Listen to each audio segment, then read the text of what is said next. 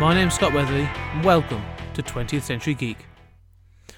We're back for part 2 of our Halloween movie review, and I'm joined by a good friend Mike Kennedy, who's come back, and we're going to have the second of our choices. So welcome, Mike. Thank you. I've come out of the closet to join you one more time. Yeah, we've let you out. Yeah. For Halloween, they're letting you out one more time. I know, it's kind of strange, isn't it? But it's kind of, if you think about it, is it 2 of 3 technically? Yes, or is it 2 of 2?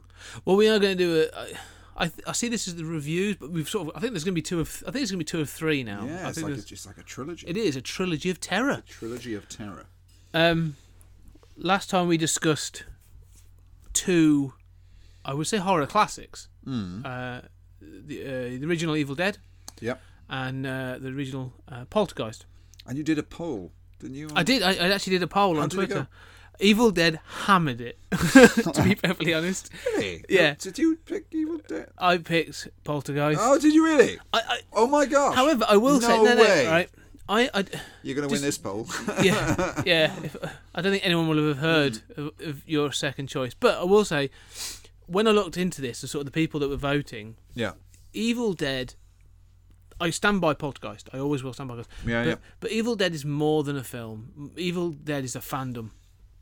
Okay, yeah. You know, there's so many people. Like Ash is such an icon. It's a cult. It's a cult. Yeah. So I won't dispute that. Yeah. You know, everyone who loved it basically came out and voted. So fair play. You don't get the same kind of cool vibe from Heather O'Rourke, do you? Really? No. Not really. She's done a lot recently. Craig T. Nelson never really sort of got the same vibe as Bruce Campbell. No, he's not shabby chic enough. No. You know what I mean? So this week we're going to cover 2 more.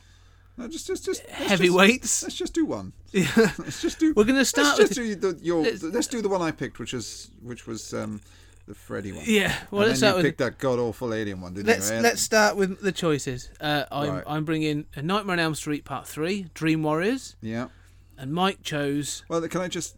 You said to me, I said I can't choose anything. You said, look, there's a really cool film called Alien 2, and I said, listen, you cannot. Scott, are you sure that you want this film? And he went, yeah, I'm really sure. So yeah, I chose nothing. You can't spread the blame for this. However, yeah, I'm not going to completely crap on your choice. There are some things to be said for it. Oh, it's glorious in different ways. Alien. In fact, I'm going to check. It's called Alien Sulla Terra, released in 1980, and it's an unofficial Italian sequel to Ridley Scott's Alien. We'll get onto that a little later. We're going to start with A Nightmare on Elm Street Part 3. Good choice. Okay.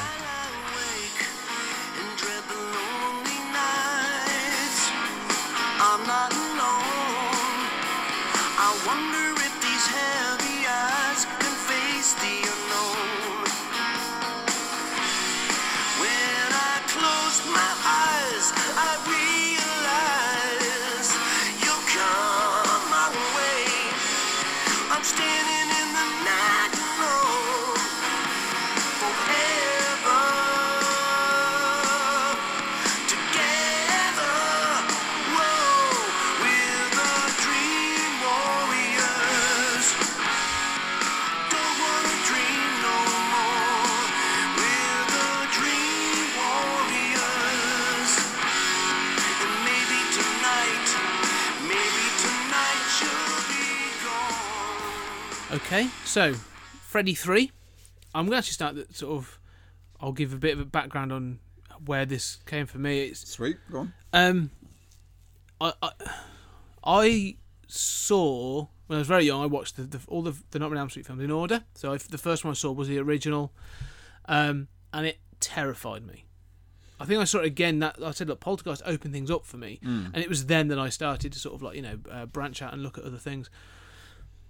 And I was aware of Freddy Krueger, much like you're aware of Michael Myers or Jason Voorhees or any of those. Jimmy Savile. Yeah, those predators. Yeah. But I didn't really have a concept of what it is. I knew the image. I knew the what it looked like. So how old was you when you...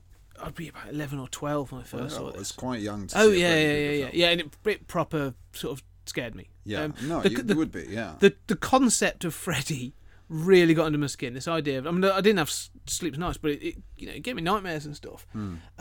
But he's such a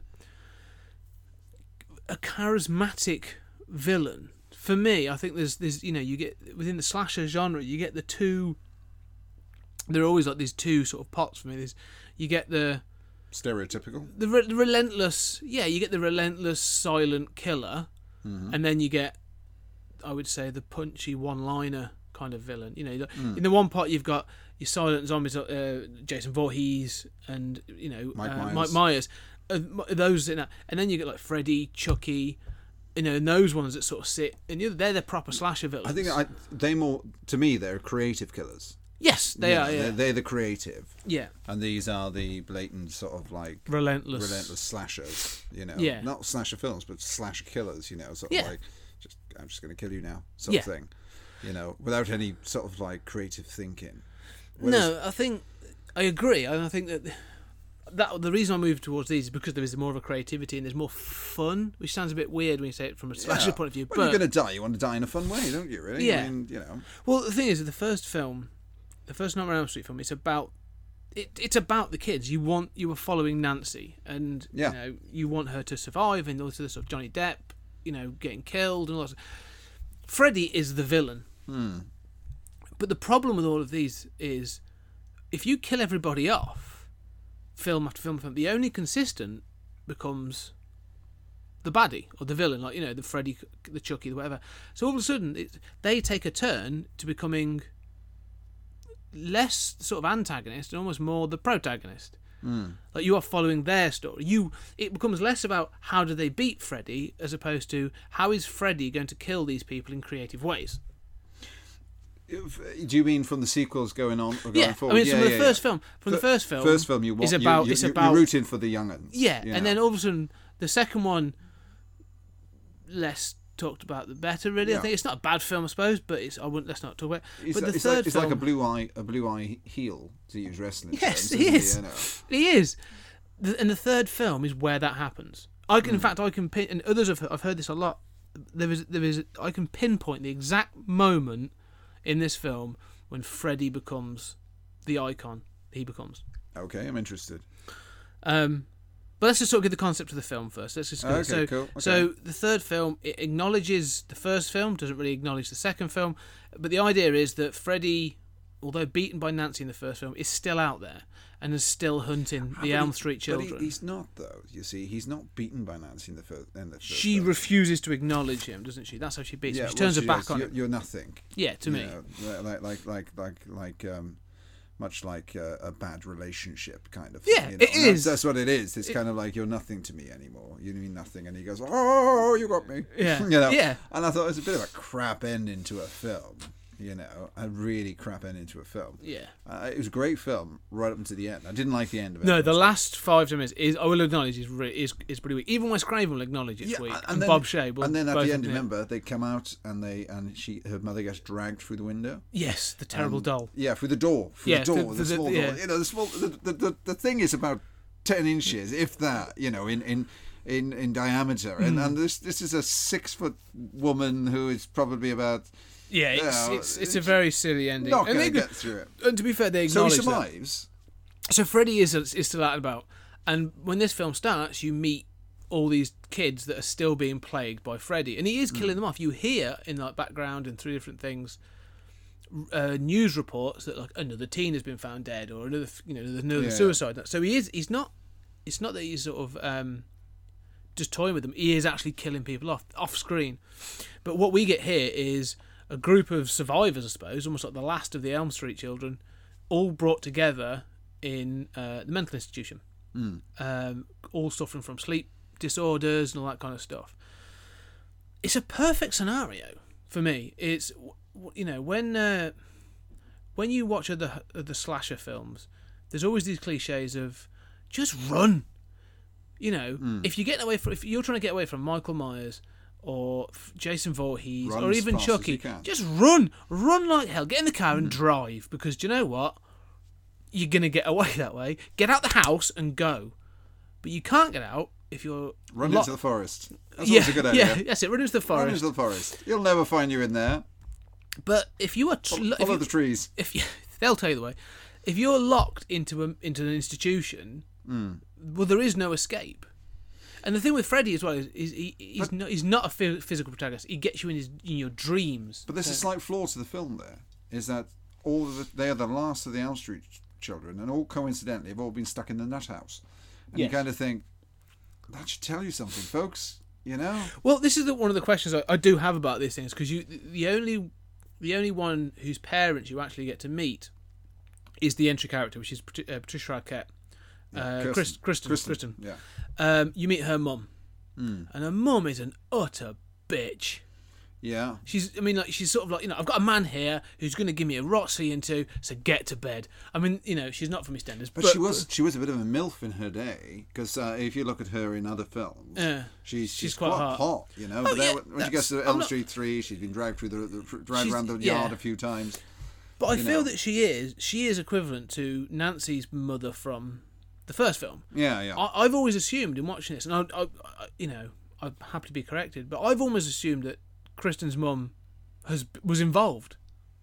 Well, she was involved in the killing of Freddy as well. Absolutely, yeah. So I always feel like Kristen is an Elm Street child. So there's a generation, and when you finally see Nancy's father again in this as a broken man, John Saxon. Yeah.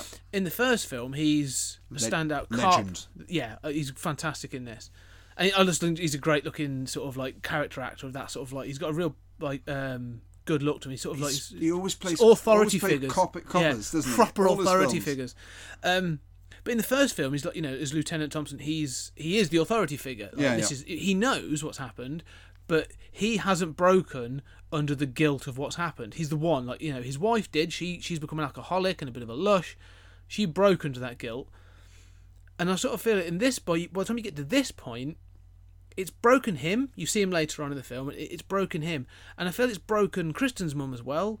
And her way out is like she's clearly a single mother, so her way out is to go out and party and bring home men. Bring home strange men. It's like a butcher's counter, isn't it? Ticket number 4, please. Exactly. Ticket number 5. I almost feel like whilst we focus on all the children, there's clearly a story with how the parents are coping with this. Like they killed someone, they burnt him to death and hid his body. So you think there's like a psychological? It's affected them in a psychological. This is a Seriously. deep podcast.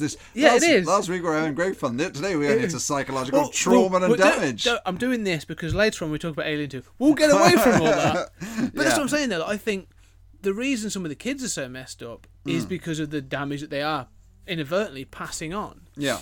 And it's weird because the bad doctor, Dr. Sims, he's not really a bad doctor, but the female doctor is a bit like, it's all about repression and drugs and rock and roll. The Nurse Ratched kind of character. Yeah, the One Flew Over the Cuckoo's Nest. Kind of one. Character, yeah. But she's not completely wrong.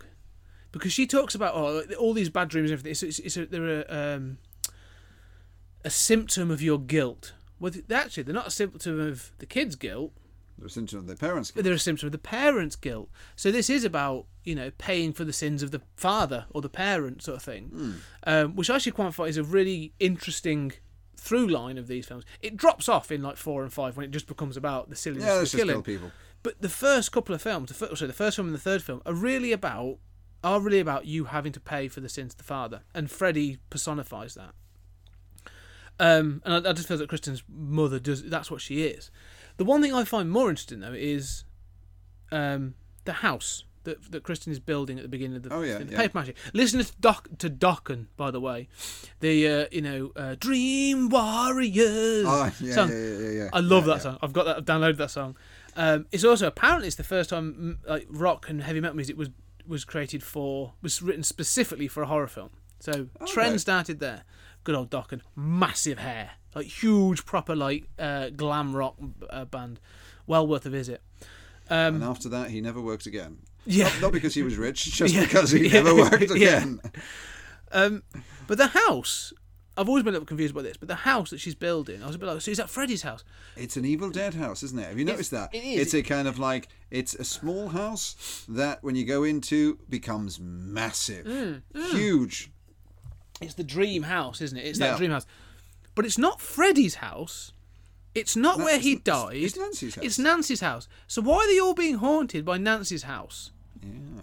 Well, it wasn't until watching it this time that something sort of triggered with me, because you see it in the second one and you see it in the third one, and it doesn't. I don't think it crops up again, but it's quite a prominent thing. When Kristen has her dreams, she goes to the house, which is clearly Nancy's old house on Elm Street, and you see all the bodies hanging, which were Freddy's all previous victims, and she carries that weird doll child thing. But when Nancy comes back and Kristen pulls Nancy into her dream, and you get Snake Freddy. Oh yeah. And then when I like Snake Freddy. So it's very good He's effect. very It's good, yeah. really creepy. But when he sees Nancy, he is pissed. He's like, "You!" He's like really annoyed. She's the one that got away. This is it. And I was wondering, like, is that why he's so fixated on her, because she's the one that got away, which is why he's punishing other people in that house? But then there's an issue with the fact that she's the one that got away. Because you remember at the end of Elm Street, she gets trapped in the car. All her friends have come back to life. Yes. She gets trapped in the car. The hood comes hood up. comes down, which is striped with red and green. Yeah. And then her mother gets pulled through that door. Yeah. Like she's been on Slim Fast for like Forever. So, and that's the end of the film. She goes off. She's trapped in the car. But then, if that happened, how did she get out of the car? And secondly, what happened to the rest of the people? If these are the last of the Elm Street children? I've taken that as, and it's weird because it's sort of like the way it happens is she turns her back on Freddy, doesn't she? And then she says, you're meaningless, and she goes through the door, and then she goes through the door, and it's daytime. I mean, it's clearly like a tacked on ending. It's supposed to be tacked on. It is. Yeah. I've almost taken it as Freddy's coming into the real world. She's beaten Freddy. That last section is a dream. So I'm not sure how the transition works. I can't quite get in my head. So there's no ending to Elm Street. Well, no, what exactly. we're saying. But so we don't know what happens to Nancy after she turns her back on Freddy. We do not know what happens. So that is somebody's dream. I would almost suggest it might be her mother's. No, because her mother's dead. So I don't know. It doesn't work. Her mother was sort of was set on fire and then dissipated into her bed, didn't she? Yeah, but it works Yeah. when you realise that Wes Craven didn't want this to be a franchise. He wanted it to be a single standalone film, and went through discussions of how to end it. That was what they came up with to sort of like a compromise. But it wasn't a New Line that decided that it was going to be a franchise because they wouldn't sign it unless he signed. Yeah. For I think it was three. Robert Englund, I sequels. think, had signed on for like multiple films and stuff and that sort of thing, and it was but then contractual, really. Yeah, but then when it was successful, he came back asking for more money, and they actually auditioned other people, and after Elm Street 1? After Elm Street 1, they auditioned other people to play Freddy Krueger. No way. Yeah, I seriously. never knew this. Yeah. Okay. Basically, Bob Shea was under the assumption, well, it's someone under a rubber mask, a lot of makeup. You couldn't tell who it Of course is. you could. Not realising actually it's Robert Englund's Robert performance Englund makes it, that makes it. And it was actually, they realised that really when they saw these other people, and they brought Robert Englund back, and they obviously did Nightmare 2 and 3 and 4 and 5. But I think, so it doesn't quite fit, but Nancy obviously comes back. She's now become this, she's got a doctorate, or she's learning to get a doctorate in this sleep thing. And she's been able to stop her dreams. So for me, I think like Freddy has been trying to search for her. Freddy's been sort of like killing off these kids, but she's got a special place in his heart, sort of thing. Like he wants to mess her up. Slight hesitation. Yeah, I didn't want to go there. Yeah. The other thing, actually, talking about the dreams, going back to that first dream, I recently watched, and I bought and watched. And I'll actually make This lend is it to you. Batman versus Superman extended edition. Super extended. Edition. Actually, it was 4 hours long. This Oh what my I God. watched the other day was 4 hours long, Right. and it's called Never Sleep Again: The Elm Street Legacy. No, I've got that. Yeah. Never Sleep Again 1 and 2. Yeah, I haven't seen 2 yet. I've just watched the first one, but as a documentary, it's fantastic, absolutely fantastic. Sort of like look behind the scene. I can't recommend it enough. I really enjoyed it. Yeah.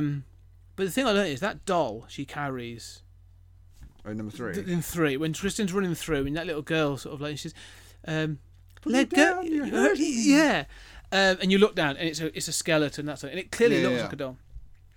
The alternative that they actually spent a lot of money on, they show in the documentary, is awesome. It looks like they said the guide was a child of a concentration camp.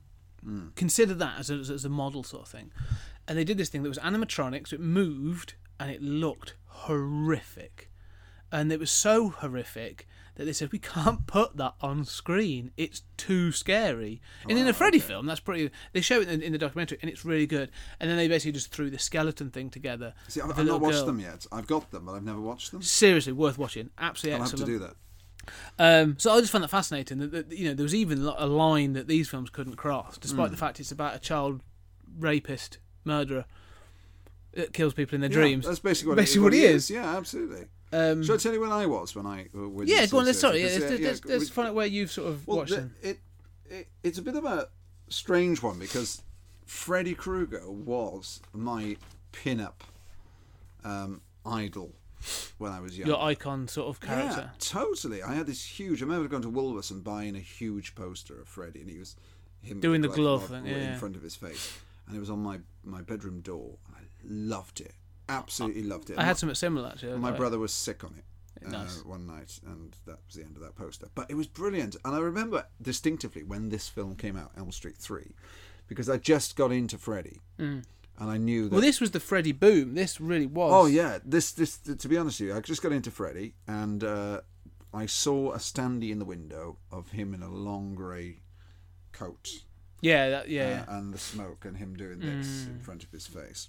And I thought, wow, that looks brilliant, you know. And I saw the first one, and I saw the second one. Didn't really enjoy the second one as much as I enjoyed the first one. I think the second one lacked direction. It was just like, oh, we need to make a second one really quick. It feels rushed. Yeah, it feels really, really rushed. Yeah. And Jesse is just not likable, basically. No, you know, there's a whole sort of like, you know, they've carried a theme throughout it of like, you know, sexuality and all this, and maturity and stuff, which is ruined by the fact that the main character's a bit of a dick, and it just irritates me. Yeah, I agree. Well, Jesse, you know, you just want him to die. Yeah, just kill him. Kill him.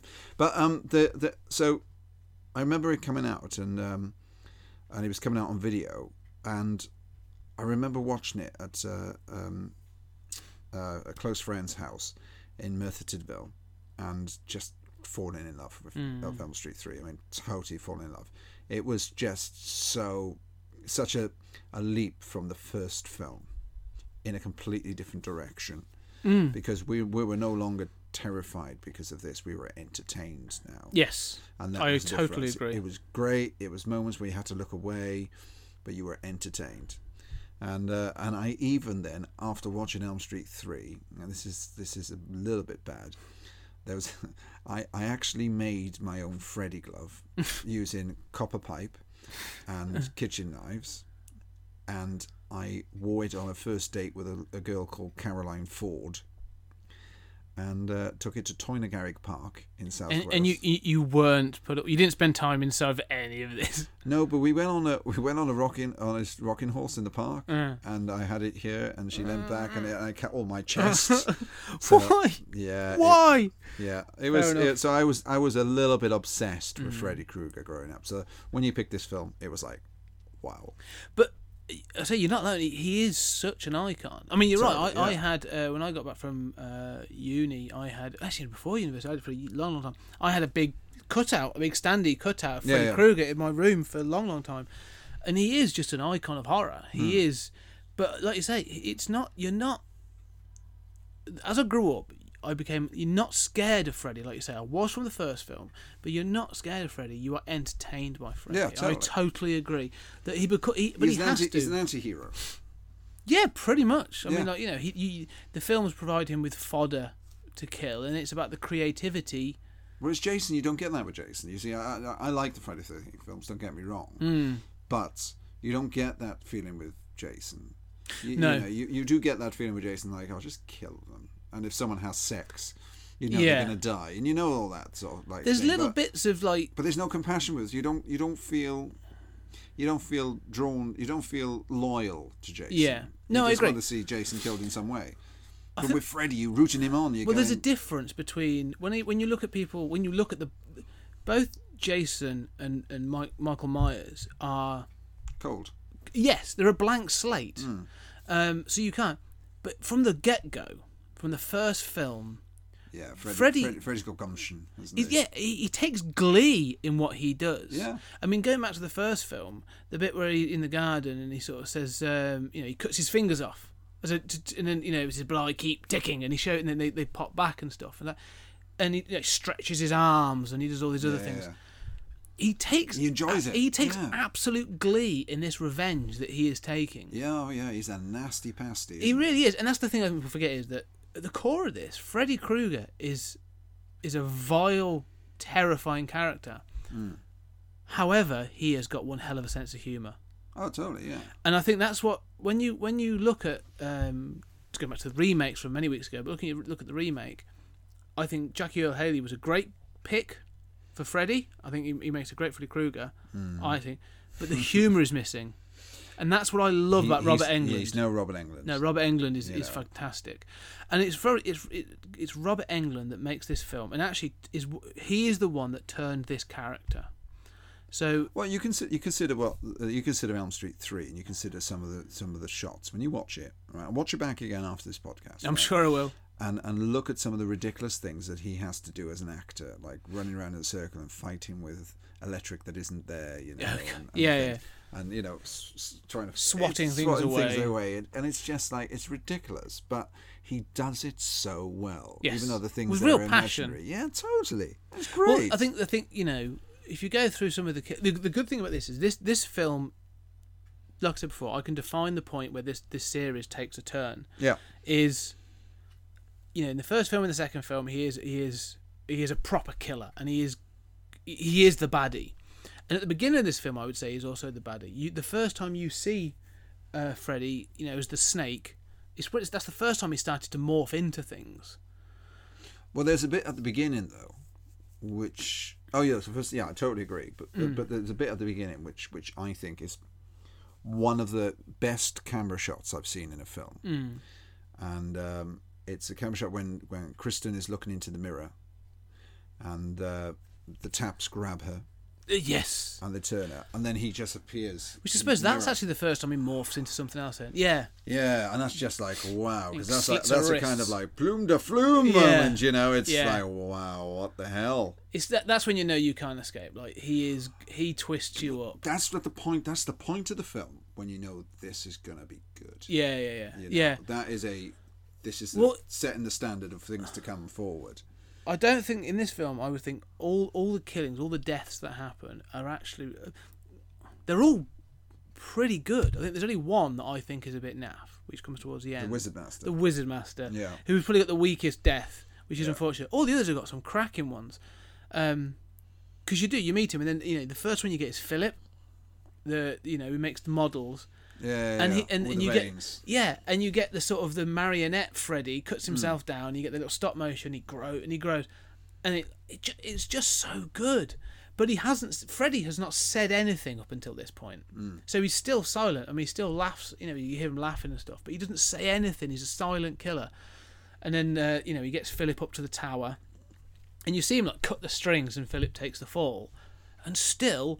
Nothing. Like the guy says nothing. I did notice that, but you're absolutely right. Yeah, he says nothing at all. Nothing. It's not until the next killing when all of a sudden you're like, is that Jennifer? Jennifer. Yeah. And you get Zsa Zsa Gabor. This is Jennifer. Big break on TV at the prime bitch. That was ad-libbed. So the rest of it's all fun, but then like that. Welcome to prime time, bitch, is complete Robert Englund. Yeah. And all of a sudden you're like, oh, Freddy does jokes. Yeah, and and all of a sudden, can I say he is the Arnold Schwarzenegger of horror? Of horror, totally, yeah. Like he did in Commando, stick around, and stuff. It's just the things I would say is about this. The one flaw I'm going to throw some. There are some flaws. We can't just praise this film to the high heavens. Oh no, don't get me wrong. I chose it for a reason because how much I love it. However, if you were working in the hospital, young Larry Fishburne. Yes, a very young Lawrence Fishburne. That doesn't look any different as he does now, except for he's thinner. Yeah, seriously, the man looks great either or. He just hasn't aged. Yeah. He's just the same. But Philip, when he dies, walks through a clearly locked and bolted door. Yes, totally. Yeah, so no one seems to worry about that. How the hell did he get out? And then Jennifer has her head. The receptionist should be sacked. Oh, she needs a. Just yeah, terrible. Seriously, I mean, just walk doesn't past. notice anything. And like, although going back to Kincaid, they all know How they've got. guilty does he feel? He's going to be screwed up for the rest of his life. That is therapy waiting to happen. Have a good stroll, asshole. I'm like, dude, you know he's got problems. You know you've all got Freddie. Yeah, exactly. Doesn't do anything. What a bastard. But the second one, Jennifer, when it comes back, Freddie picks her up, stuffs her head into the TV. How did she get up there? She's about 3 feet off the floor. Yeah. Did she just jump Jump? on the sofa? Ooh. That's a hell of a jump.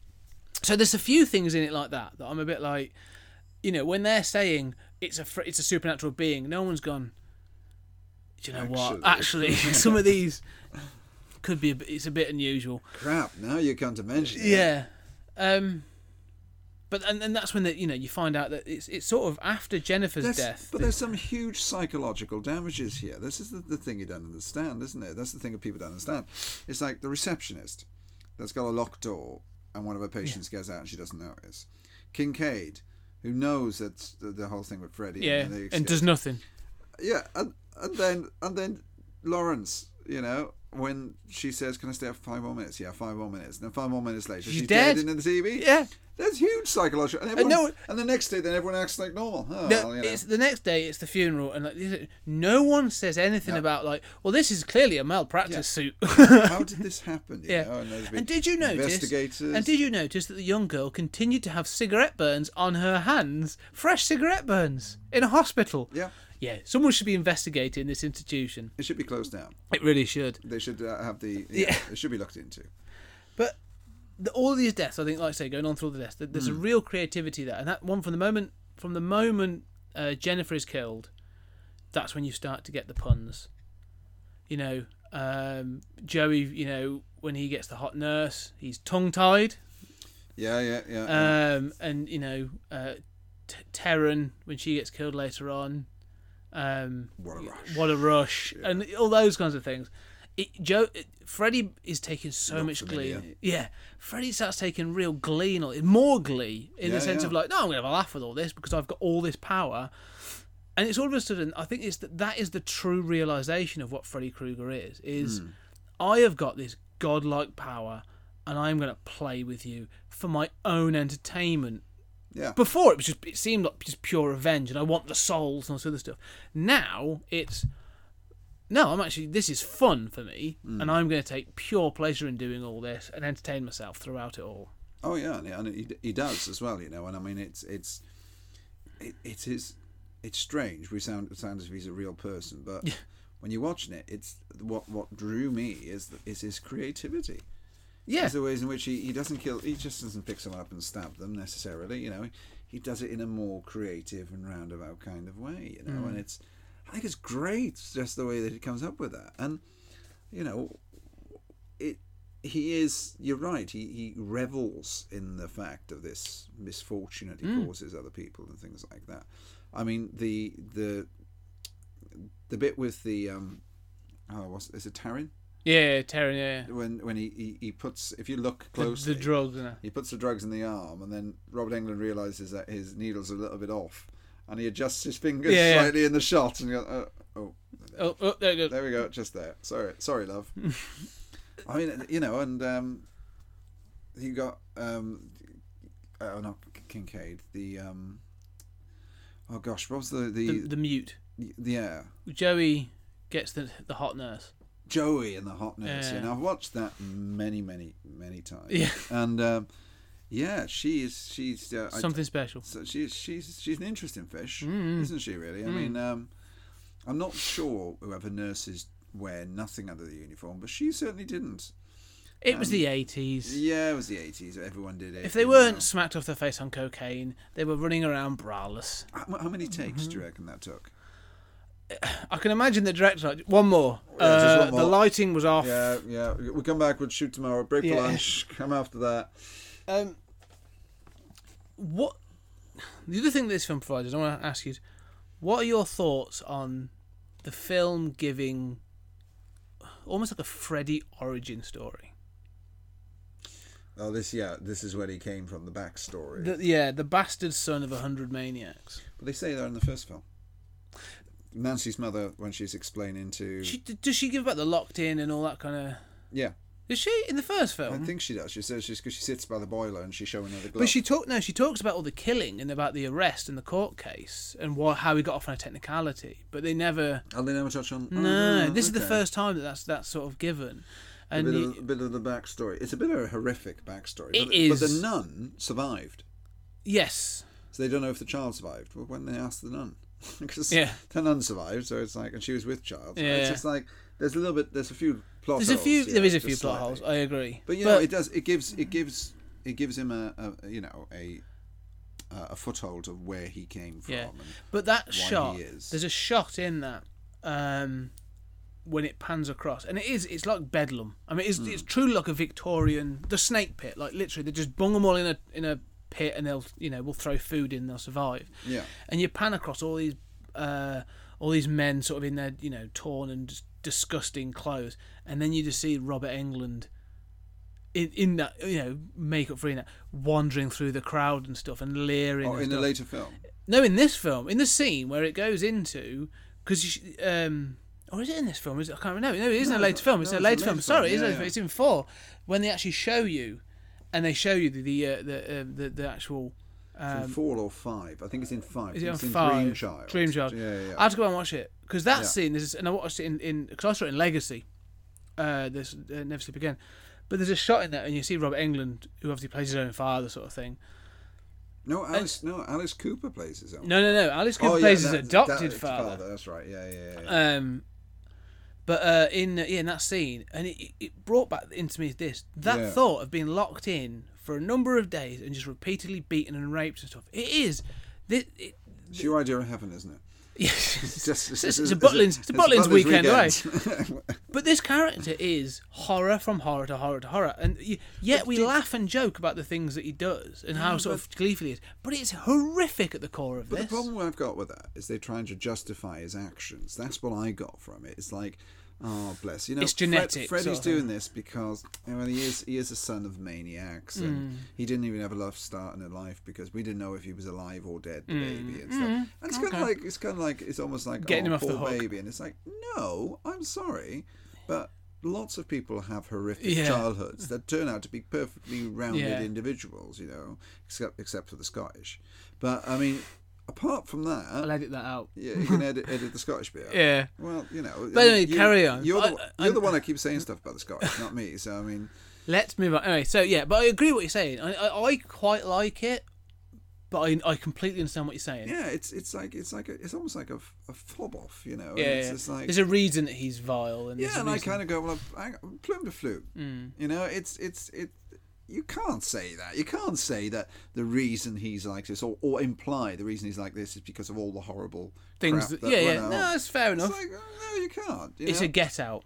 It is a get out. Okay. But then the nun in the film is quite old. She lives till a quite ripe old age because obviously her ghost is in an old form. Yeah. So there must have been some connection, between the Freddy character and her at some point during life. There must have been some social service intervention or something. Well, no, she gave him up as a baby. That's my understanding is she gets out with child. She's pregnant. She's taking it. She continues to become a nun, and she, being Catholic, can't have an abortion, so she gives birth to the child and gives the child is. Is it Helen? Is the name Helen? Amanda Kruger. Amanda Kruger, yeah. So how do you lock someone in? How do you do it? I have no idea. Where's Amanda? Oh, she must have gone home. Oh, Amanda hasn't been in for a few days. To be fair, nuns all look the same. There she is, over there. She's the one in the habit. Oh, yeah, sure, right. Yeah, she is. No. She's the one in the white. Yeah. So... And also, if they did like a vow of silence, I'm not sure if nuns do it, because they, That must have been hard to keep for those couple of days. Yeah. Maybe that's what happened. That's why it happened, is that she couldn't say no. Maybe. Maybe that's what it was. We're getting onto dodgy territory again. Just slightly, yeah. Okay, so... This is not a PG-13 podcast at the moment, is it, really? So going back to sort of, we've had Freddy's origin, and this actually brings up another plot hole, actually. So go into Freddy's murder. Okay, yeah. So you've just said that in the first film, Nancy's mother goes down to the basement and from the furnace she pulls out the glove. She unwraps it and she's like, I took it down. Yeah, we tracked him down to a boiler house and we set him on fire. And we killed him. And she's like, and I took his glove. All right, she says I took his glove, and she shows it, doesn't she? While she tells the story. Then in this film, they go and find Nancy's father, who's now a security guard. I don't know if you noticed that, but he was a police lieutenant in the first film, but obviously after everything's happened, he's now broken down. He's a security guard. He's got security written on his arm. Oh, I didn't know. I noticed he still had a sheriff badge. Which is the point. So he's still a figure of authority, right. But he's now all he is a security guard. Let him keep his badge. Yeah. Oh, bless. But when they go to find the body to put it in consecrated ground, they find the bones, and the bones have still got the glove. Yes. So, did she just take one as a souvenir with a multiple? But then again, Freddy can morph. But this is in the real world, though. This is the bones and the glove in the real world. The Harryhausen skeleton that pops up later on. So I've always wondered that, like, did she have with a multiple? And she just took one as a bit of a sort of like, I know I beat him something. I don't know. Well, we see him at the beginning, opening credits to, which I think is one of the best opening credits to a film ever, is the opening credits of Elm Street 1 when he's making the Yes. And you do see multiples then, actually, don't you? Because you see some with shorter blades and there's like some with like big hooks and things. Okay, so that could explain it. Okay, that's fine. But that is also... It opens up a bit of a thing for me that we've talked about. The second one had a real sort of sexuality kind of, theme. This has got a real religious theme. Consecrated ground. That's my problem. You have to put him in consecrated ground. Yeah. In a junkyard. Well, can anyone do it then? Because they get holy water. Yep. But is that it? Is that all it takes? No. I'll have to Google consecrated ground and find out the regulations. I thought it had to be within the boundaries of a church. Yeah. That was my understanding. That's totally my understanding. Yeah. So there is that, but there's a whole theme of like the nun, obviously. So he's born of a Catholic mother. Yeah. He's then they want to put him in consecrated ground to rest the spirit. It's that this opens up that Dracula question for me. Because they put the cross on his head and they spray. He's beaten by the holy water and stuff at the end. Yeah, I didn't get. If he was Jewish, or if partway through Freddy's life he was like, do you know what? Yeah, I'm an atheist, or I'm going to become a Hindu. Yeah. Would he have just stood there and gone like, "Stop spraying me with water"? It was a bit of an odd one because he actually put the holy water in a whiskey bottle. Yeah, well, I'll give it a kick. But I don't know. It feels. I've always had a real issue, even as a child, actually, because I'm not religious.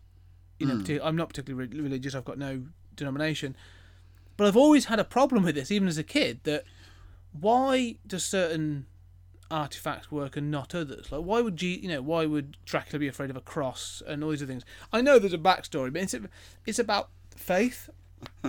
So were we saying that Freddy Krueger was a Catholic? Yeah, well, possibly because the Catholic culture, the Catholic dictionary actually defines consecrated ground. Yeah. Okay. So listen. Can we just say also, as a Catholic and a child rapist, I'm not even going to go there. Yeah, it's one of those best not to really. Yeah. It says any place or space that has been blessed, or where some sacred object, such as a church, is built or has stood. But most commonly, consecrated ground means a single grave or several graves, or a whole cemetery in which faithful Christians are buried. He's in a junkyard. So you need some element of faith, whether that be a church or some sort of consecration. So just spraying it with holy water doesn't work, basically. No, and it's no wonder he came out for 4, is it? Not a psychologist or psychiatrist or whatever he was, sprinkling holy water that may have been blessed or may be just sitting there. He didn't really ask whether it's been blessed. It's in, they bless it during, it's water up until the time it's blessed. Yeah. So that's in a whiskey bottle, onto the bones, and to say the power of Christ compels you, or whatever he says. Yeah. And we're led to believe that's consecrated ground. That's all good. Well, it beats Freddy. But let's go back a step. Okay. Let's go back a step to Freddy is beaten. It's suggested that Freddy is beaten twice in this film. So the first time is they've all gone in.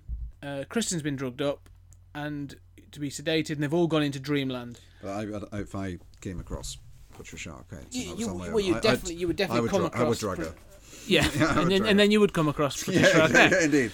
But the thing we haven't really talked about is their dream powers. So they are the Dream Warriors, and they've got these dream powers. Kristen's got 2. Have you noticed that? She's got 2. Christian's got 2. Joey has none. Well, no, Joey can shout and talk. So what happens when he starts talking in the real world? Does he get a new power? Because they didn't say... Or does he then go to his dreams and this power's shit? They don't say that he can't talk in the real world. They say he just doesn't talk very much. He doesn't talk at all. Well, they call him a mute, but it's by choice. It's not because he's lost his vocal. He just chooses not to talk. Yeah, he doesn't talk at all. No, he doesn't talk. He doesn't talk very much. He doesn't talk at all. Yeah. There's a difference between not talking at all and doesn't talk much. So Kristen basically stole one of his chances of having a power. Because she does. She has 2, doesn't she? She has 2. She becomes a gymnast. Gymnastic. And she can pull people in. Again, has its benefits. But also, as well, she can then pull people in and out of dreams. Yeah. And it's like, that's just being greedy. Kincaid is I always just got a feeling, strong. but I always got a feeling that was like a psychic power. Like that is more than a dream power. Is that like a psychic power? Yeah, I don't know. But again, but they all get. I have to admit, of all of the powers, because this is a dreamland. Yeah. So anything can happen. This is where I feel that like they were clearly prohibited by special effects and budget, because they're like, right, what do we do? Well, Kincaid's going to be super strong. Oh, okay, I get that. That actually works for me. Terran's basically going to become a punk rock... A hot junkie. A hot junkie, yeah. And Will, the wizard, becomes the weakest looking wizard ever. Like Gandalf could... He's Gandalf a really shit version of Harry Potter. Yeah. That's what he is. Daniel Radcliffe would kick the shit out of him. Yeah, absolutely, totally. In the first film as well. Yeah. The first film, Harry Potter, Daniel Radcliffe character would kick the shit out of him. If I had magical powers... Yeah. And that was my thing. What would be your dream power? My dream power? Let me put it this way. This is what I would take out. Forget the budget and special effects. If you were going to have a dream power... Yeah. Right?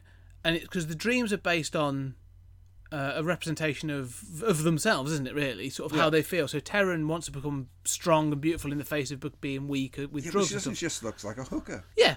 Kincaid wants to be strong because of his anger. You know, it's all fueled by his rage. And Will wants to be able to walk and have the magic because he's obviously been bullied and that sort of thing. And Joey wants a voice. And Kristen wants to be a gymnast. There's no explanation for that other than like we've got this Korean gymnast around. We'll stick him in the film. Korean gymnast. But if it was real, like say if it was me, I'd be like, what do you want to be? I'm going to be Superman, and I'm going to have all of his powers. So when Freddy comes round, I'll burn him, I'll beat him, I can freeze him in my breath, I'll do anything. Like you know what I mean? It's a real limiting thing. It's a bit like X-Men. Yeah. What do you have? I have one power. What's he got? He's got another power. They're very, very different. And what's he got? He's got very different power as well. This evolution thing didn't really work the way we thought it would. No. It just feels a bit like that. That bit's a bit... See, that's why I like... We've gone off subject side. That's why I like Heroes, is because, you know, they got the character in Heroes goes around and takes everyone else's powers, so he inherits all the powers. It kind of makes sense. That... I'll tell you what, if that had been a thing, that for everyone that Freddy kills... he gets their power, that would have been pretty cool. But they do in number 4 in Dream. Yes, because she collects them all, doesn't she? She's on fire and says, she goes, whatever her name, I've forgotten her name. You've got my powers, and she gave her her powers. Yeah. And do you know that actress isn't Patricia Arquette in that one? No, it's played by someone called Tuesday Knight. Yeah. Amazing. Which is a great porn. It's a great porn. Yeah, or a Bond girl kind of name, that is. My name's Tuesday Knight. Yeah. Well, I'm free on Wednesday. Tuesday galore. Yeah. That'd have been great, actually, if Freddy had collected the powers. Because the one thing I'm also worried, like, what was Phil's power? So Philip, who gets killed as a puppet, like, his powers never... So he's, you know, I'd be interested to know what his power was as well. But they didn't discover the power things until then, did they? Well, no, they all know it. They've all known they've got them. But they don't show them off, I suppose, till later. But they don't know how to harness them. Yeah, I suppose that's true. Because that comes through, like, the group therapy. But you get the bit where they've all got their dream powers and they've gone all about and they're showing off, and, you know, they end up in that Hall of Mirrors. Yeah, great sequence. It is really good. And Freddy sort of says, because he's had to go off and basically beat up John Saxon. Yeah. And he comes back and he says, I'm sorry I had to go. Maybe it'd be better if there's more of me to go around. And all the mirrors get filled with Freddy's and he starts pulling them in and all sorts of stuff. Yeah, great effect. I really like it. It's actually a really, again, terrifying scene because you're like, oh, Christ, you just can't get away from Freddy. Like, you are on his turf. But then beaten by Joey finding his dream power. And he shouts and all the mirrors shatter. Freddy goes, oh. Yeah. Oh, gee, turn it down, lad. Yeah. And then Nancy comes and have a day off. All right, chill out. But then Nancy comes and just says, "It's over." Yeah. How? Well, I was just saying, because I was like, you are kidding me. It better bloody not be over. No. I was the opposite, and I remember because I was even by the time I'd seen this when I was a kid, I'd seen a couple of other films, and I'd started to pick up the trends. Even then, the moment she says that, I was like, well, you're dead.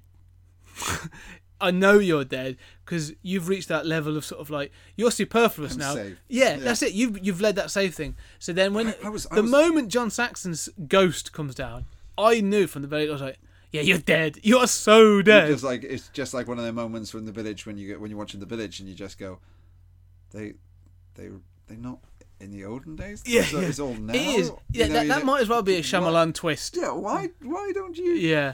Why can't anyone else see this? Why are you going to go and hug him? None of them. Right? I love the fact that when she says it's over, they all go, "Yay!" No one says, "How do you know?" Yeah. Are you sure? Yeah.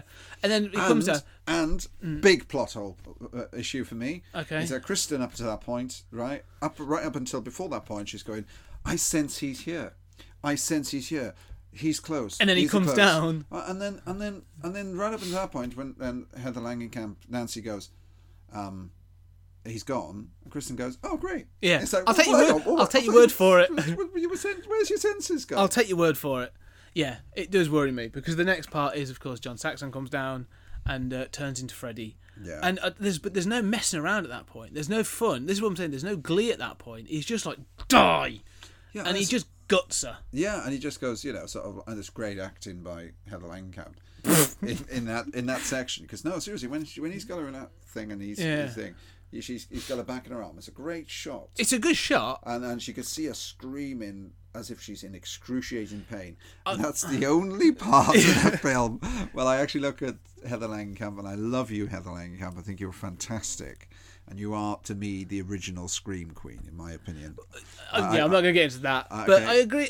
You are, and if you're lonely at any stage, then you can always talk to me. I think Jamie Lee Curtis may have something to say about that. She said, "I've seen Jamie Lee Curtis's boobs in Trading Places." Heather Langenkamp, but I can't abide the fact that Heather Langenkamp's very attractive, and she does her part in the first. She's not a good actress though. She's not. She's not a bit wooden. League as Jamie Lee Curtis in that regard. No, I mean, but that moment when she gets killed is a great sequence, a great thing. Yes, it's flawed. You wouldn't go and hug your dead father who's just crossed over and say, "All right, I'm just off then." Yeah, it's a tragic ending. I might have left the cat out. So if you could let him in for me, it is good in the sense it gives you a tragic. It's a double-bladed sword, isn't it? You get the tragedy of it, but they still beat Freddy. Yeah. So let's sum it up then. For your thoughts on Freddy, Nightmare on Elm Street Part 3, Dream Warriors. Best one in the series. Plain and simple. It has 100% agree. Absolutely every element of a good film. You can watch Elm Street 3 and not watch any of the others. Yes. And be entertained. I actually completely agree. Yeah. There's enough in this that I'm not saying don't. I think you should go and watch all of the others. No, totally, yeah. But if you were to watch this as the only one, it's the best representation of the series, and I think there's enough information that you wouldn't be lost. Totally, yeah. You get the backstory from there, and it's an all-action film. Whereas the first one does drone on slightly. Yeah, there's some dips in it. Yeah, there are dips in it, but this one is a kind of full-on it. It's an action. It's an action horror film. Yeah, is what it is. A combination of both. And yeah, the iconic status of Freddy Krueger was etched in time. And that's it. I mean, I think I would say I agree. This is the best of the series, and it's a fantastic film, and something I go back to a lot. It's always if I was going to put a Freddy film on, it's in my rotation. It's 3. Sure. It does, however, lead to 4, 5, and 6. So was it Dream Master, Dream Child, and Freddy's Dead? Yeah. They gradually get weaker because Freddy goes from being a gleeful killer to more of a bit of a So by the time you get to Freddy's Dead, there's some good bits, but there's also it's that you basically this is what I'm saying. This is the zenith of it. You've got the cold killer becoming the Batman culture. It's the Batman films. You go from Keaton's Batman through to Batman Returns, the Schumachers, which is the dark one. Yeah. And then you go into Batman and Robin. Yeah. And you kind of like it gets the same. I get the same feeling from the Freddy films that I do from that. I can see that. They just, I get that. They go that way, and yes, they're all okay films to watch, but you can see there's a decline. The decline. Yeah. That when Freddy's Dead comes along, you think, thank God for that. Yeah. You need to kill him off now. Okay. Unlike Jason, Mike Myers, and like Chucky. I mean, Chucky's quite different. Could you continue? They tried to continue with Freddy.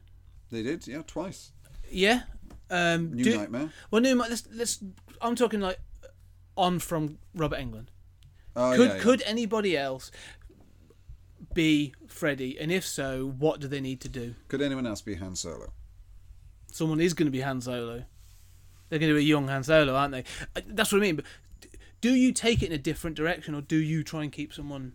No, I would say I'd say it's done. The story's told. It's done. Move on. What makes Freddy isn't just the character. It's the person playing the character, and he is just amazing. Yeah, absolutely amazing, and he totally makes it, as far as I'm concerned. So no, I don't think anyone else should play him. I don't think the remake should have ever been done, because I think the story's already been told. The new film didn't tell us anything else. No, it wasn't nothing new. It was nothing new. Let's make another Freddy film. Okay, out of 10. 9. Well, okay, that's strong. Yeah, well, that's stronger than mine. I was going to go an 8.5. Okay, 8.5. Yeah. Okay, we'll wrap that up there, and when we come back, we're going to discuss Alien 2.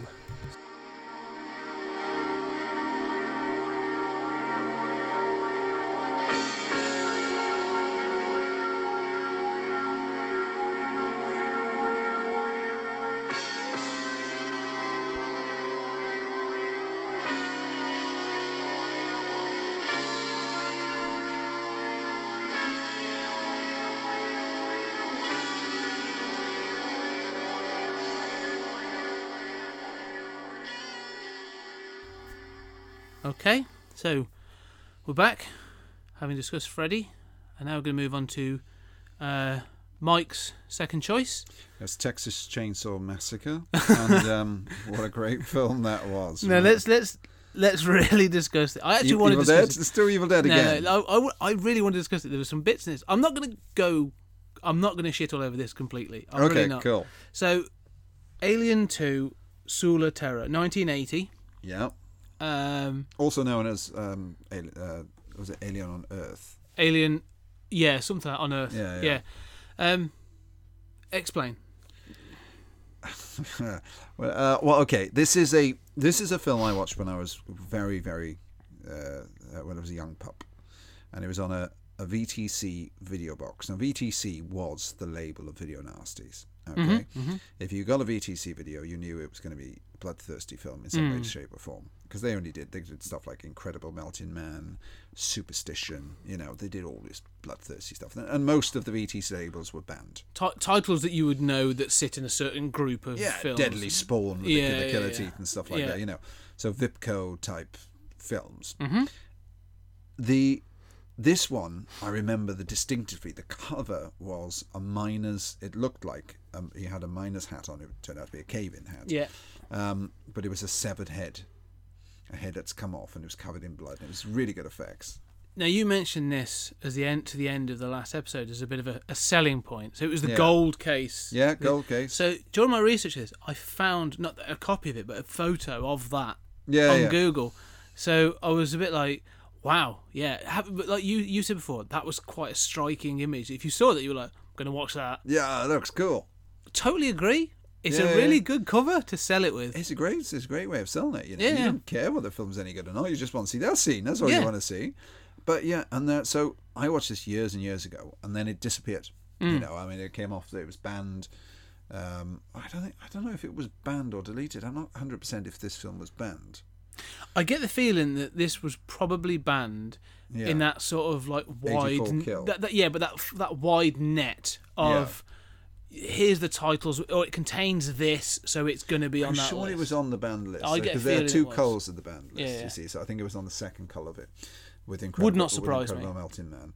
But but then it disappeared, and I found it years later, absolutely years later, and it was on through a guy that I knew at a market stall, and he said he could get me a copy, and he got me a copy, and I had it on VHS, and I had that for a while. Then I lent it to someone and never got it back, and then I nothing else of it, and I've thought nothing else of it, and then lo and behold, I read in a Total Film magazine that it's coming out on Blu-ray, so that Plume de Flume. I am so getting that on Blu-ray. So who's released it? Was it Arrow or was it 88 Film? Or it's one of those smaller specialist companies, isn't it? That they do. Yeah. They do. I'm looking to see if it's there down there. At The two I know are there's Arrow yeah. and 88 Film, and I'm sure there's others. But they always do a really, really good job. They always do a really good clean up, and the packaging's always really, really good. Amazing in the film. I mean, it's been crisped Oh, it was fantastic. so well. I can't believe how good the footage looks. But I think that maybe that takes. Shame about what they were filming, but it looks really good. I mean, I'll get onto that a little bit later about whether that takes away from the film, because I think the grittiness of a film sometimes adds to its atmosphere. But the thing is that I watched this film many, many years ago. And when I watched it, I remember that I thought it was pretty cool. But the things you remember that are pretty cool when you're like, I don't know, when you're about 8, 9, something like that.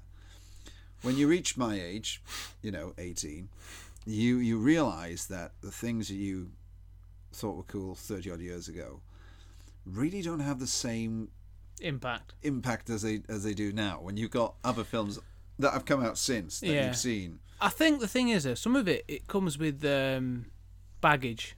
Yeah. In that it's not just the film. If you know it's a video nasty, you're like, well, I'm watching something that I shouldn't be watching. Yeah, totally. Which makes it 10 times cooler than actually what it is. Yeah. And I think so when it's that cachet of watching something forbidden. Yeah, totally. And I was so into the video nasties. I was in a position in my life whereas I could get away with watching these because I was my own boss, even at the age of 7, 8 years old. I was able to. Which is a whole different show. Whole different show altogether, and one that people wouldn't want to listen to anyway. But still, I mean so I was in a position to watch things like this and Evil Dead and Texas Chainsaw and Exorcist and The Burning and and all these fantastic video nasties, but it's this one stayed out in my mind. This is the one. This was the holy grail as far as I was concerned to be part of my collection. So when it came out on Blu-ray, I said I was gonna get it, definitely gonna get it, no matter what. I'm gonna get it. And I looked online and it was very expensive. And I went down to HMV and they had it there for £9.99. And I thought, you know what? I never pay full price for a Blu-ray. I'll wait until it comes into CX or something. Yeah. But I thought, you know what? Stuff it. I'm going to get this because it's one I've been after for years and years and years. Yeah. And I got it, and then I thought, I'm not going to watch this because we decided that we were going to do these podcasts. Yeah. And I said, I'm going to watch it. And I said to Ruth, I'm going to watch it as part of Scott's podcast. And when I watched it, the realization came back that, wow. Yeah. There's a film that's out there somewhere called How Red Was My Valley.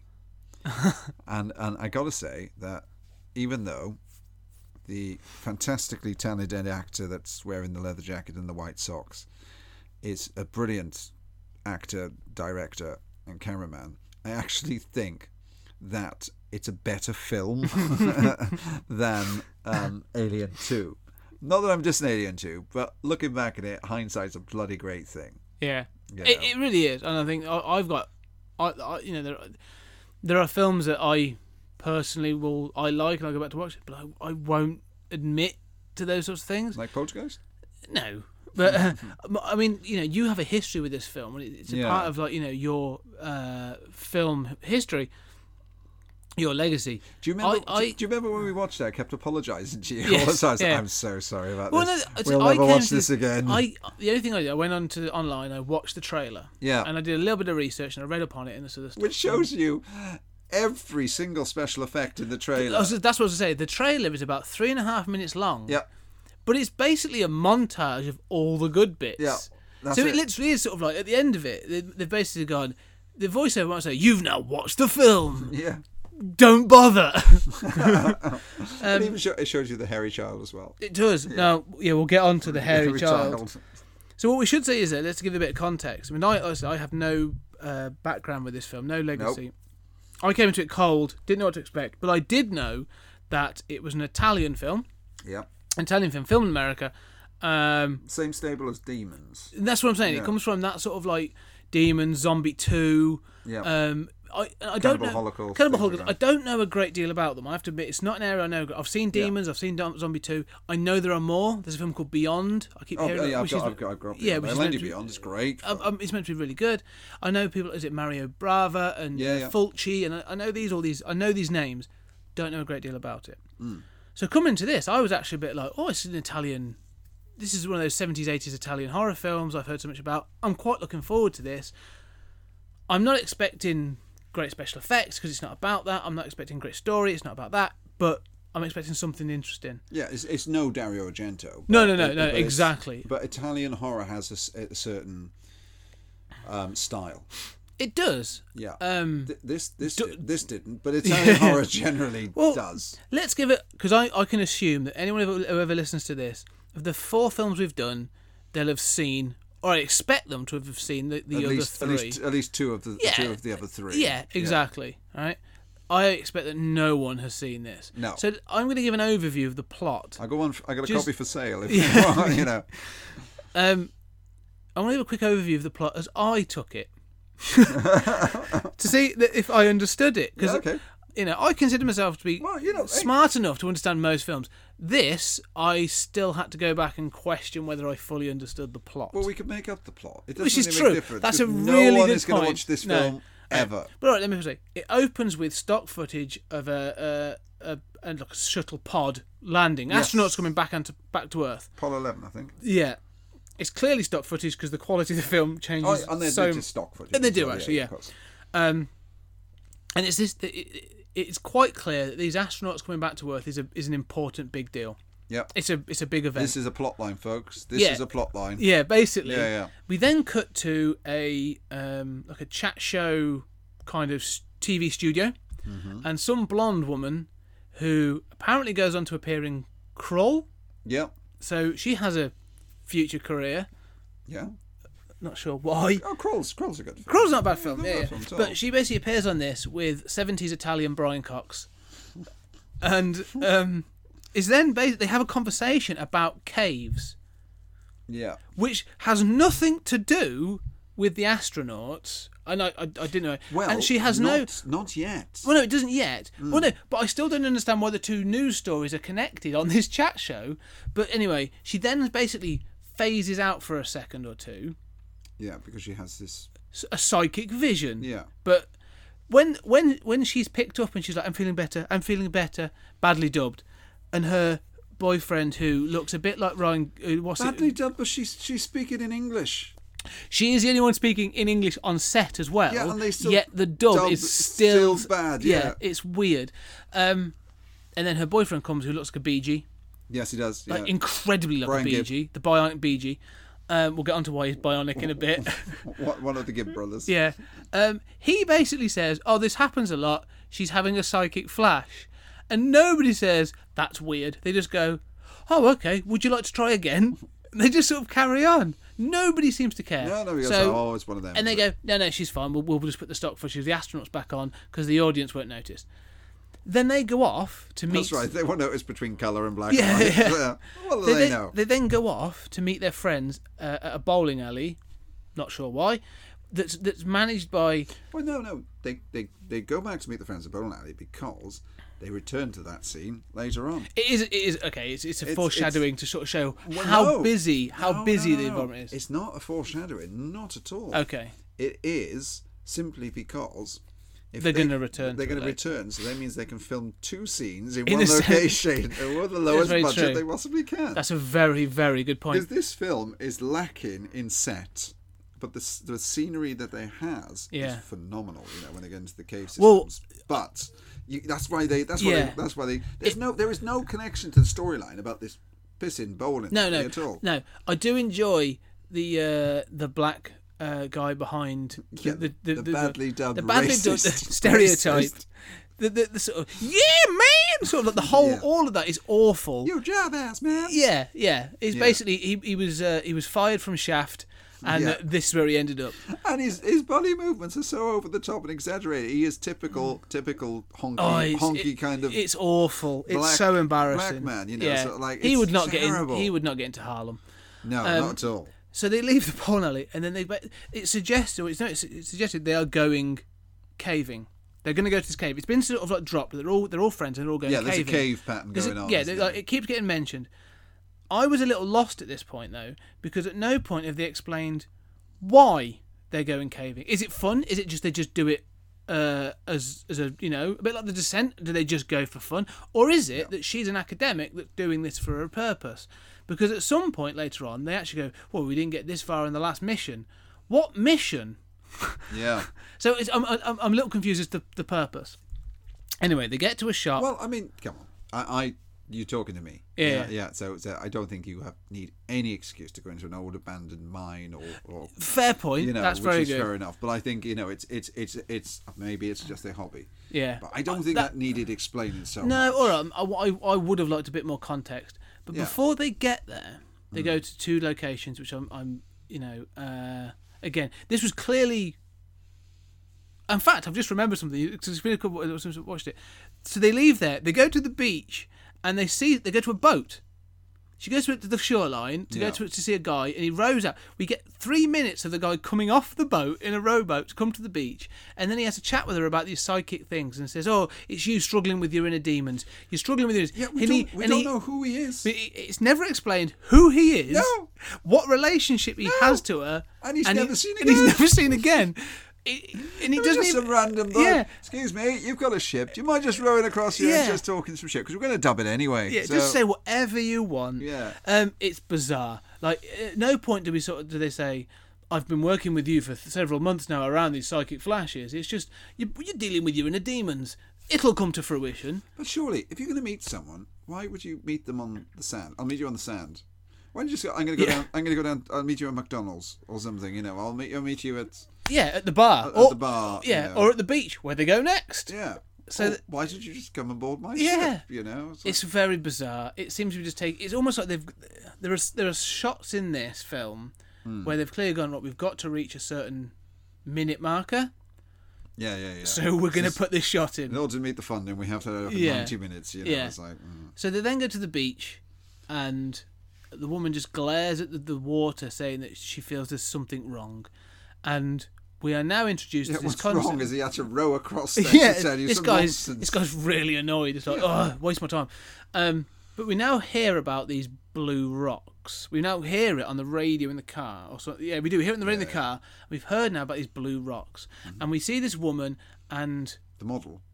who basically... Who basically is just laying there on the beach. Waiting in to one be position, photographed. Waiting to be photographed or even even more. taken. Taken, yes.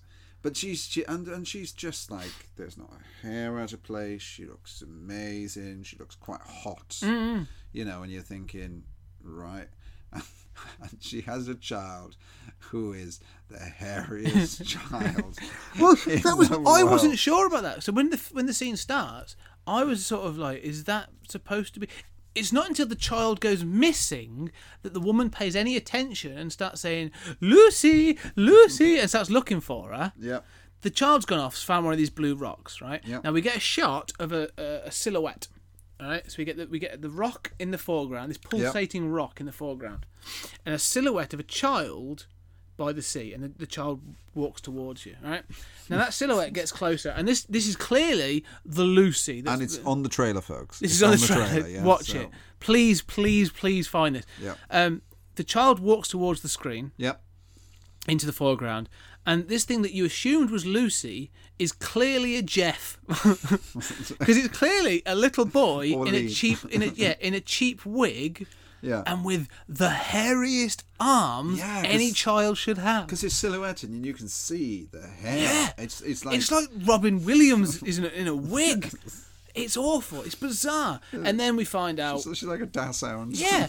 It then goes back to the friends. They bugger off. We then go back to the beach, and the woman finds Lucy, and this thing has eaten the child's face. Yeah, but the child's still alive. Yeah, because she turns around around. and just goes, oh, hello. Yeah, but it's eaten her face. I didn't quite get that. It's quite a good shot though. It's a good. Oh my god! You get that something's gone wrong, but it's actually quite a good little effect. Yeah. Then they go and get ready to go caving. But there's nothing there except for this rock. Yeah, this blue rock on the floor. Yeah. So Like, yeah, you never see the actual alien at this point, No. or at any point, to be fair. No. But they then go caving. Now, this is where I will give this film its due. This film was filmed guerrilla style. They never had any permits for any of the things they filmed. They had to find their own locations, and so they go out into the desert and they find these caves, and these caves are really impressive. Just before you go on to that, at what point do they sleep in the tent? That's in the cave. Oh, it's in the cave. Okay, That's yeah, in the cave. Yeah. Which again, when you think about it, what's the point of a tent in a cave? No, you It'd be would. cold, Yeah, maybe. yeah, you would, But yeah. they're going to, and these caves are really impressive. Like Amazing. They have found. You and- kind of want to go there. You kind Oh of no, look I at it and would. go, you know, It's an totally amazing. go. I'd love to know where this is. An amazing location, and this is where the cleaned up footage looks Yeah. awesome. It Yeah. does look amazing. So they've done this, and they do just traipse around this cave for a good 10-15 minutes of like, ooh, stalagmite, ooh, stalactite, so on and so forth. Really, that's it. At that point. And then they all go to bed. And then they go to bed, and you get a gratuitous boob shot. The most triangular boobs I've ever seen in my entire life. I mean, they look like they've been put in a pencil sharpener. Yeah, they are 80s boobs. Are they just? They're 80s boobs. It was just wow. I'm serious. You Yeah. go to any. I tell you what, you watch any Eddie Murphy film from sort of like, you know, in the early 80s. So 48 Hours, the first Beverly Hills Cop, Golden Child. and that. Yeah. There are boobs in those films, and they're all the same pair of boobs. They're these weird pointy 80s boobs. Telling you, it happens. It wasn't until sort of like the late 80s when round boobs became a thing. I'm not sure what happened. If someone came God along- bless the 90s. That's what I say. Yeah, Pamela Anderson, I swear, it was that sort of thing of like, Pamela Anderson is a product of this round boob revolution. So she is the boob queen. She was. Oh my, well, yeah. Yeah, she boob is, empress, she is. I'm telling you. So they're in the cave. Actually, I'm going to take a step back, because when they get stopped to get changed to go caving, one of the other ones finds one of these blue rocks. outside the barn. And that's the key thing look for at this blue rock. It's really strange. Let's put it in my backpack then. That's fine. Now this is one of the things I wanted to raise as a note. That Okay. rock, when they put it, because they say it is a rock. Yeah. Okay, they make it pretty clear it's a rock. It's pretty big. It's bigger than a house brick, and we're talking. And it must weigh a few Yeah. few pounds. That. But at this point, they are in a car. Give it to the girl. Yeah, to firstly he carry. gives it to the girl, and he puts it in her rucksack, and then he makes her walk with it into And the it's cave. not even firm in a rucksack. It's sticking out the top. Yeah. He hasn't even bothered to put it all But the at way in. if it was me, and again, I'm you know, at what point do you go? Well, I'm going to go caving, so we're going to go for a few days. I'm going to carry this pointless rock around. I'll just leave it in the No, boot. you don't- leave it. you don't bother. Leave it in the boot. You just like, Yeah. I'm just going to put it at the entrance. Yeah. And I'll pick it up on the way out. Yeah. And that's what I do with mines. Yeah. When I borrow stuff Yeah. from mines, you put it at the. Yeah, of course. I'll pick it I up on the completely way out. get that. So now, whilst they're caving, an accident happens where the blue rock pulsates and erupts and attacks one of them.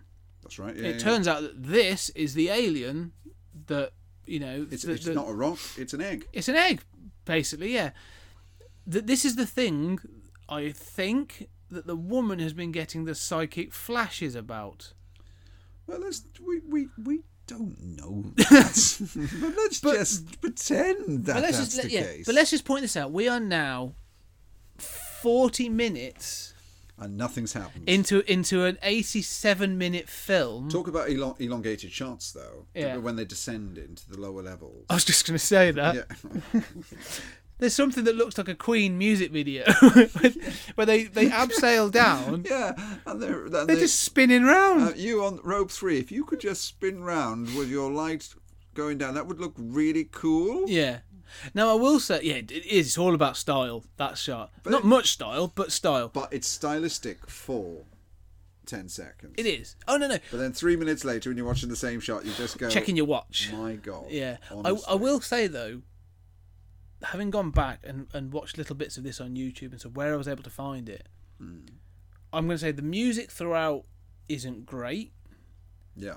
but the music in some of the scenes actually is, again, quite stylish and a little bit different. Music, they oh gosh, I've forgotten. Eli Roth says in the making of, he says who it's by, and it's by two very well known Two brothers or two friends. brothers, yeah. And he says it's a great track, it's a great soundtrack.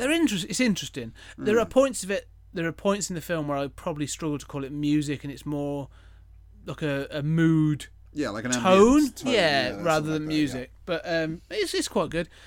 But this is it. Then this is when the deaths start. Excuse me. This is when the deaths start. Yeah, they start racking up from here, don't they? Pretty quick, because basically we've got 3 minutes left. But they do, and all of a sudden you get two, in quite quick succession, two very good, I think, for what the budget they've got, pretty good special effect, like gory special effect kind of shots. Yeah. I mean, you can describe them first, but the first one being the woman lying down.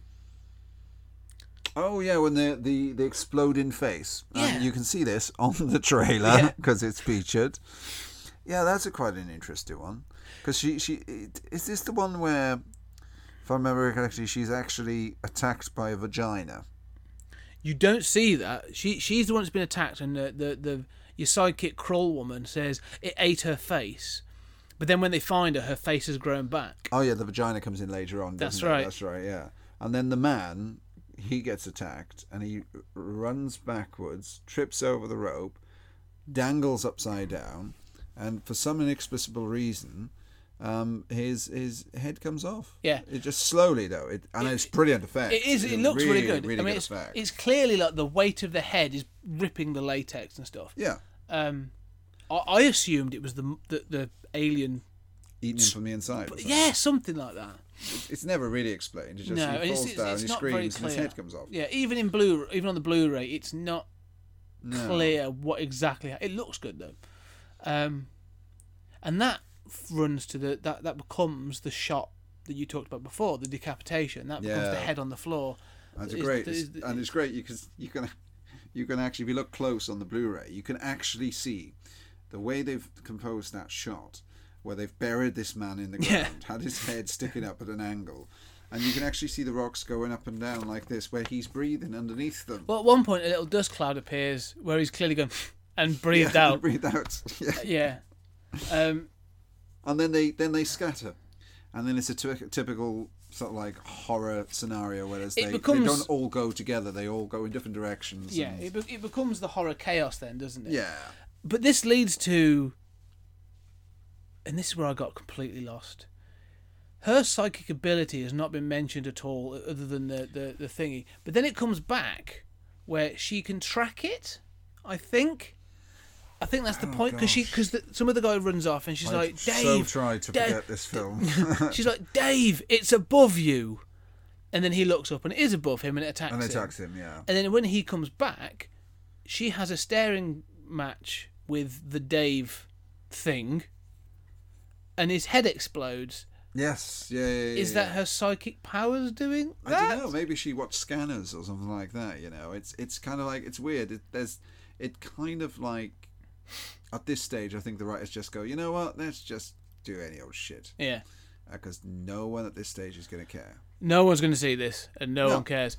But I would say that there is no plot line from here on in. No. It's kind of like there was very little of a plot line beforehand. But this is where we get the bionic BG. So the boyfriend, who looks incredibly like a BG, just before the head explosion, falls over, doesn't fall over, actually, sorry. He trips. The equivalent to trip of, like, you know when you stub your toe on the paving slab and you stumble? It's simple as that. And then the other guy says, "Oh, it's broken, that is." Yeah, he goes, "Oh, I think I've broken my leg." I've broken my leg, and his friend goes, "Yeah, you have." And then when the head explodes, and they go, "We've got to get out," he literally jumps up and runs out. And in order, I don't know whether they've done it for stylistic reasons or. But he runs with a limp. In all fairness, he does. No, only when he leaves, because they have a slow motion scene of them running out of the cave. Yes, they do. And I almost wanted that $6 million man. Yeah, yeah, because he is like the bionic BG. Yeah, and that's there is an end, and we will get into the ending in a minute. But that's it. The cave sequence. Yeah, they're all dead except for these two. That's the. And look, there's a car. Yeah, well, that's the meat of the film, isn't it? Though. Yeah. I think they've run out with. We can only shoot so much shit inside this cave.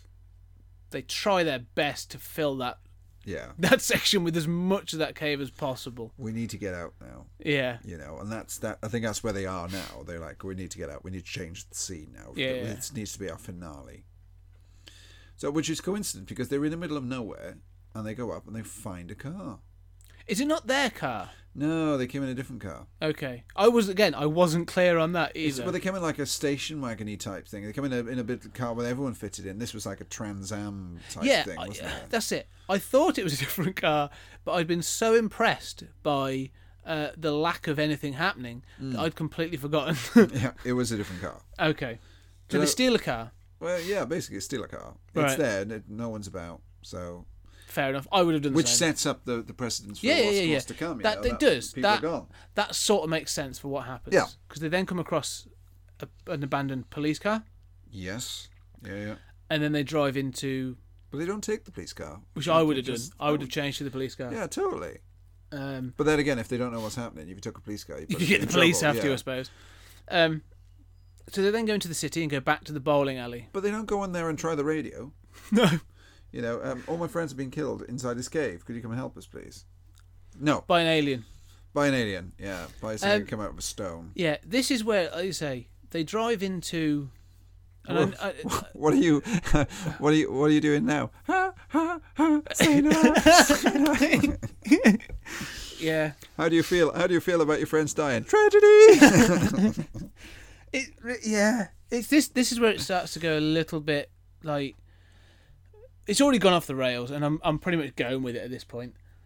But then they drive back into the city. Yeah. Now, I know we haven't been given, like you said, alternate locations. No, but everything is barren. Everything's barren. It's completely empty, apart from a single white panel van, which is clearly sat at traffic lights and drives off. And drives off in the shot.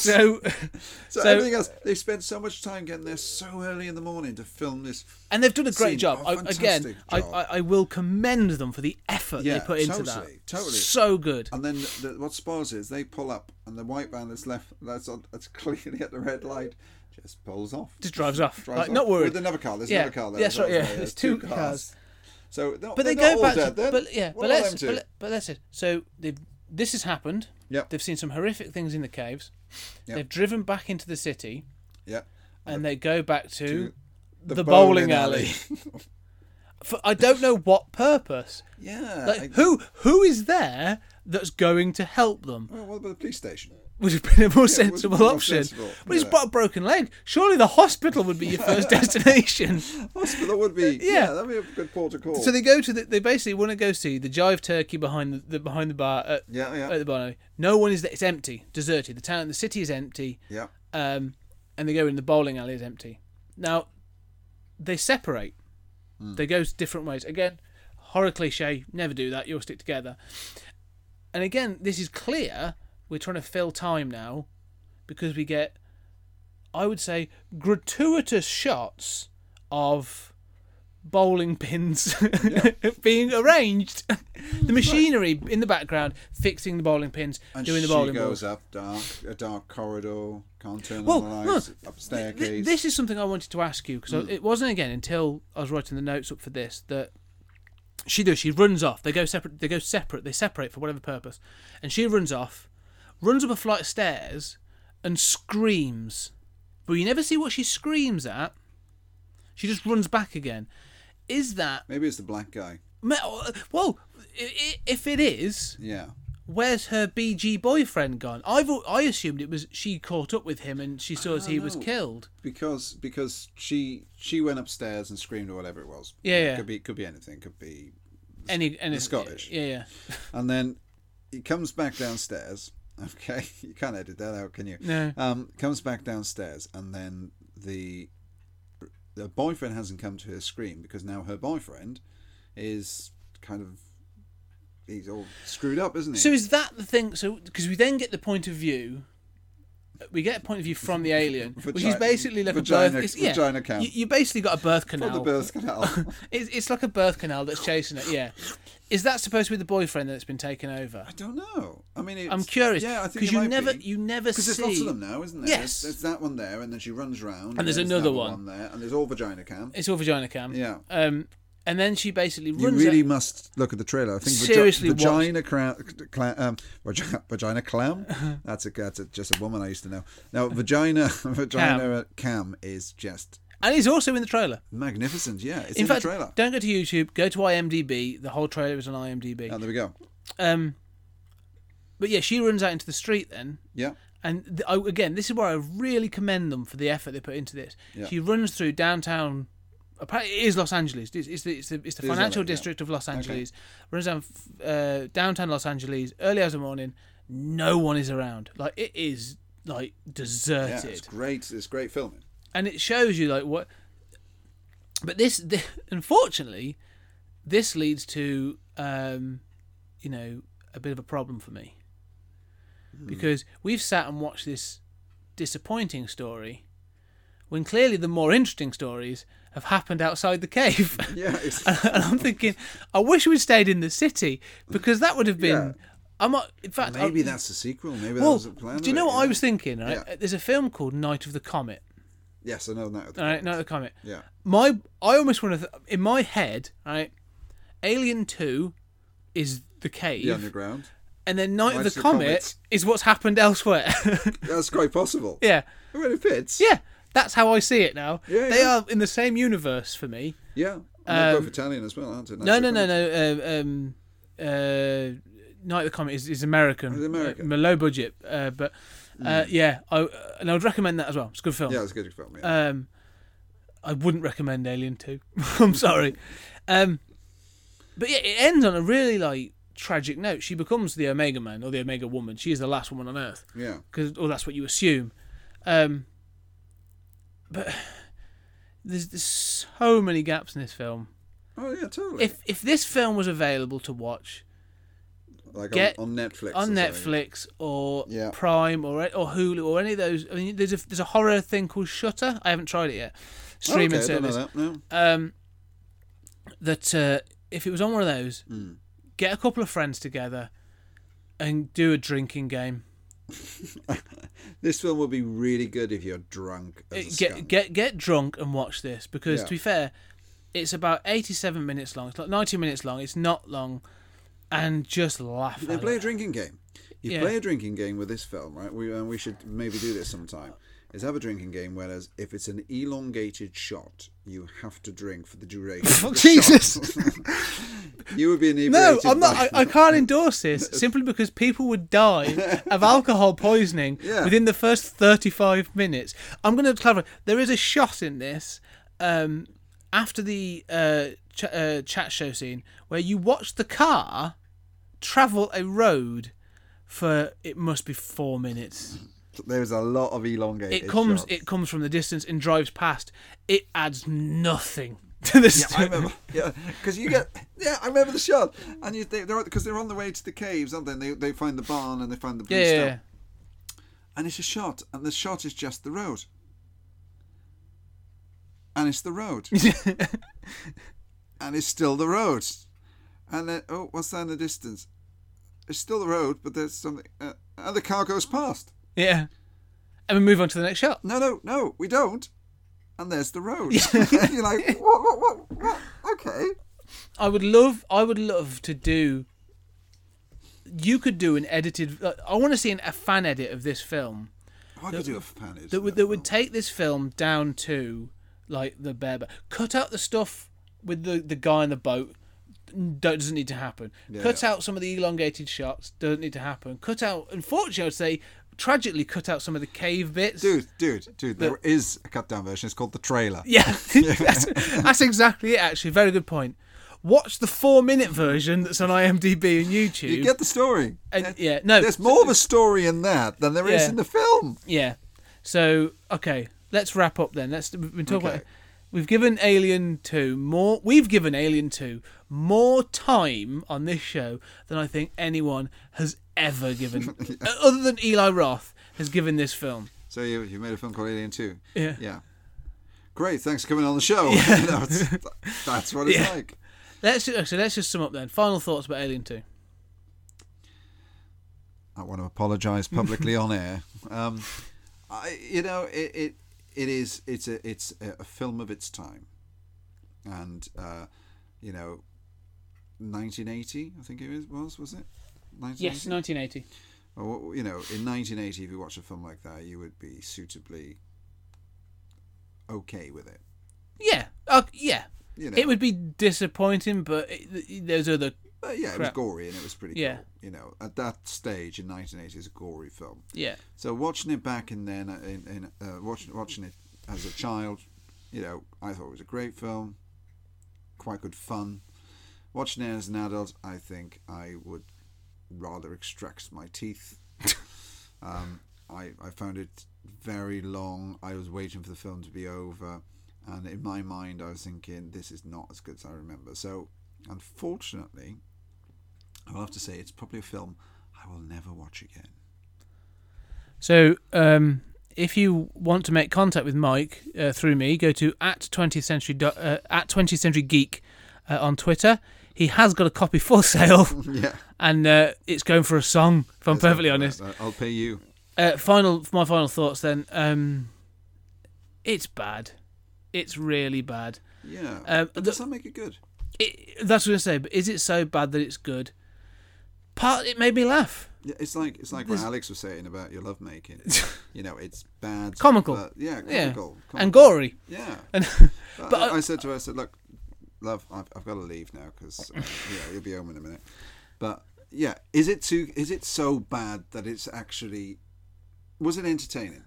It is, and I would say, get a bunch of beers in and a load of shots. Do the drinking game. Do this whilst getting drunk, and it can actually be a lot of fun. Yeah. Don't pay for it, but if you can get it on like illegally Kodi, illegally download is what he's saying, folks. No one who borrow it off some mug that's paid £10 bloody pounds for it. Yeah. No one who contributed to this film deserves money. That's more than the budget. Yeah. Okay. Out of 10? 3. Yeah. I'm gonna. I tell you what, I'm gonna give it 2 ratings. So Okay. a sober rating of 3. Yeah. Drunk rating. Drunk rating probably a 5. 5. Yeah. I think. Okay. So that's been our Halloween. Wow. Reviews. You're gonna do this in 2 parts. Maybe. Yeah. Halloween reviews. So I think. Please go back and listen to the first episode. We discussed Poltergeist and Evil Dead. Yeah. And if you want to make contact with us, as before, at 20th Century Geek on Twitter, at 20th Century Geek at gmail.com, and also on Facebook, 20th Century Geek. So thank you, Mike. No worries. We're going to move on and do part 3, Awesome. which is our Halloween top 5s. Yeah. So thank you very much, guys.